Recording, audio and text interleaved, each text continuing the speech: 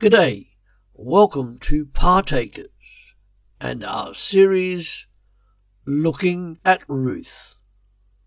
The first of our obedience factors is wow. It's surprising. It's got a wow factor to it. The harmony between Ruth and Naomi is even more appealing when we consider the two unusual facets that could have driven them apart. Firstly, Mahlon, the natural connecting link between Ruth and Naomi, was dead, as we read.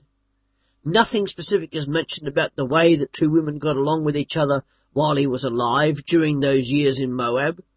Instead, the story begins with the development of their relationship after Mahlon's death, and at the time of the women's departure for Judah. And then secondly, the second part of this wow is that could have driven them apart was that Ruth was from Moab.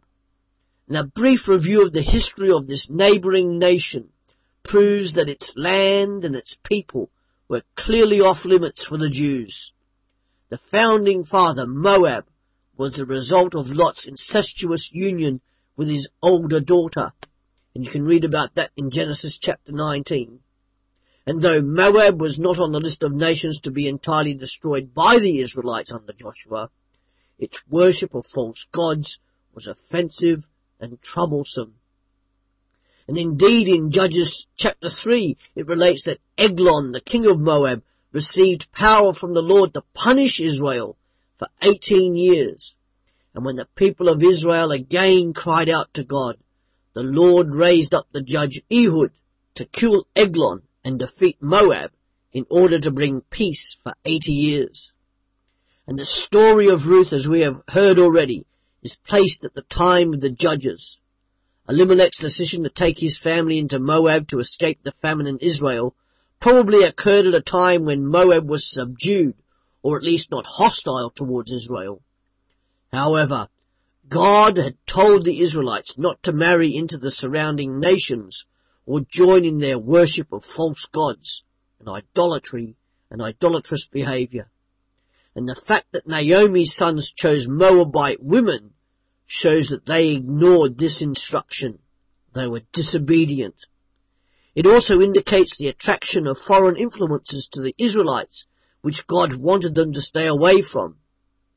But we also see mercy, God's qualitative mercy, in grafting into his line of blessing one Moabitess, Ruth, because of her faith and obedience to him.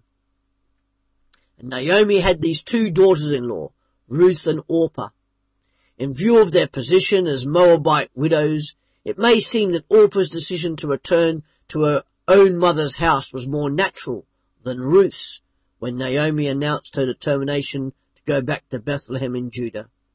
We could even argue that Orpah, after politely offering to accompany Naomi, was acting in accordance with her mother-in-law's wishes by remaining in Moab with her own people.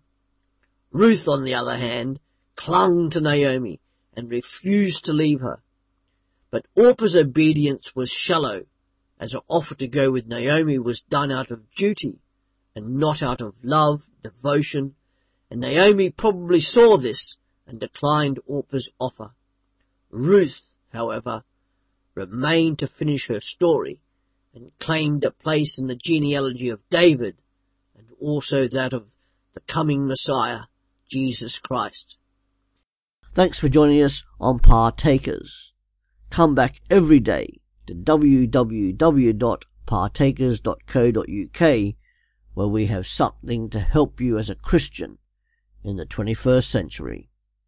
See you later.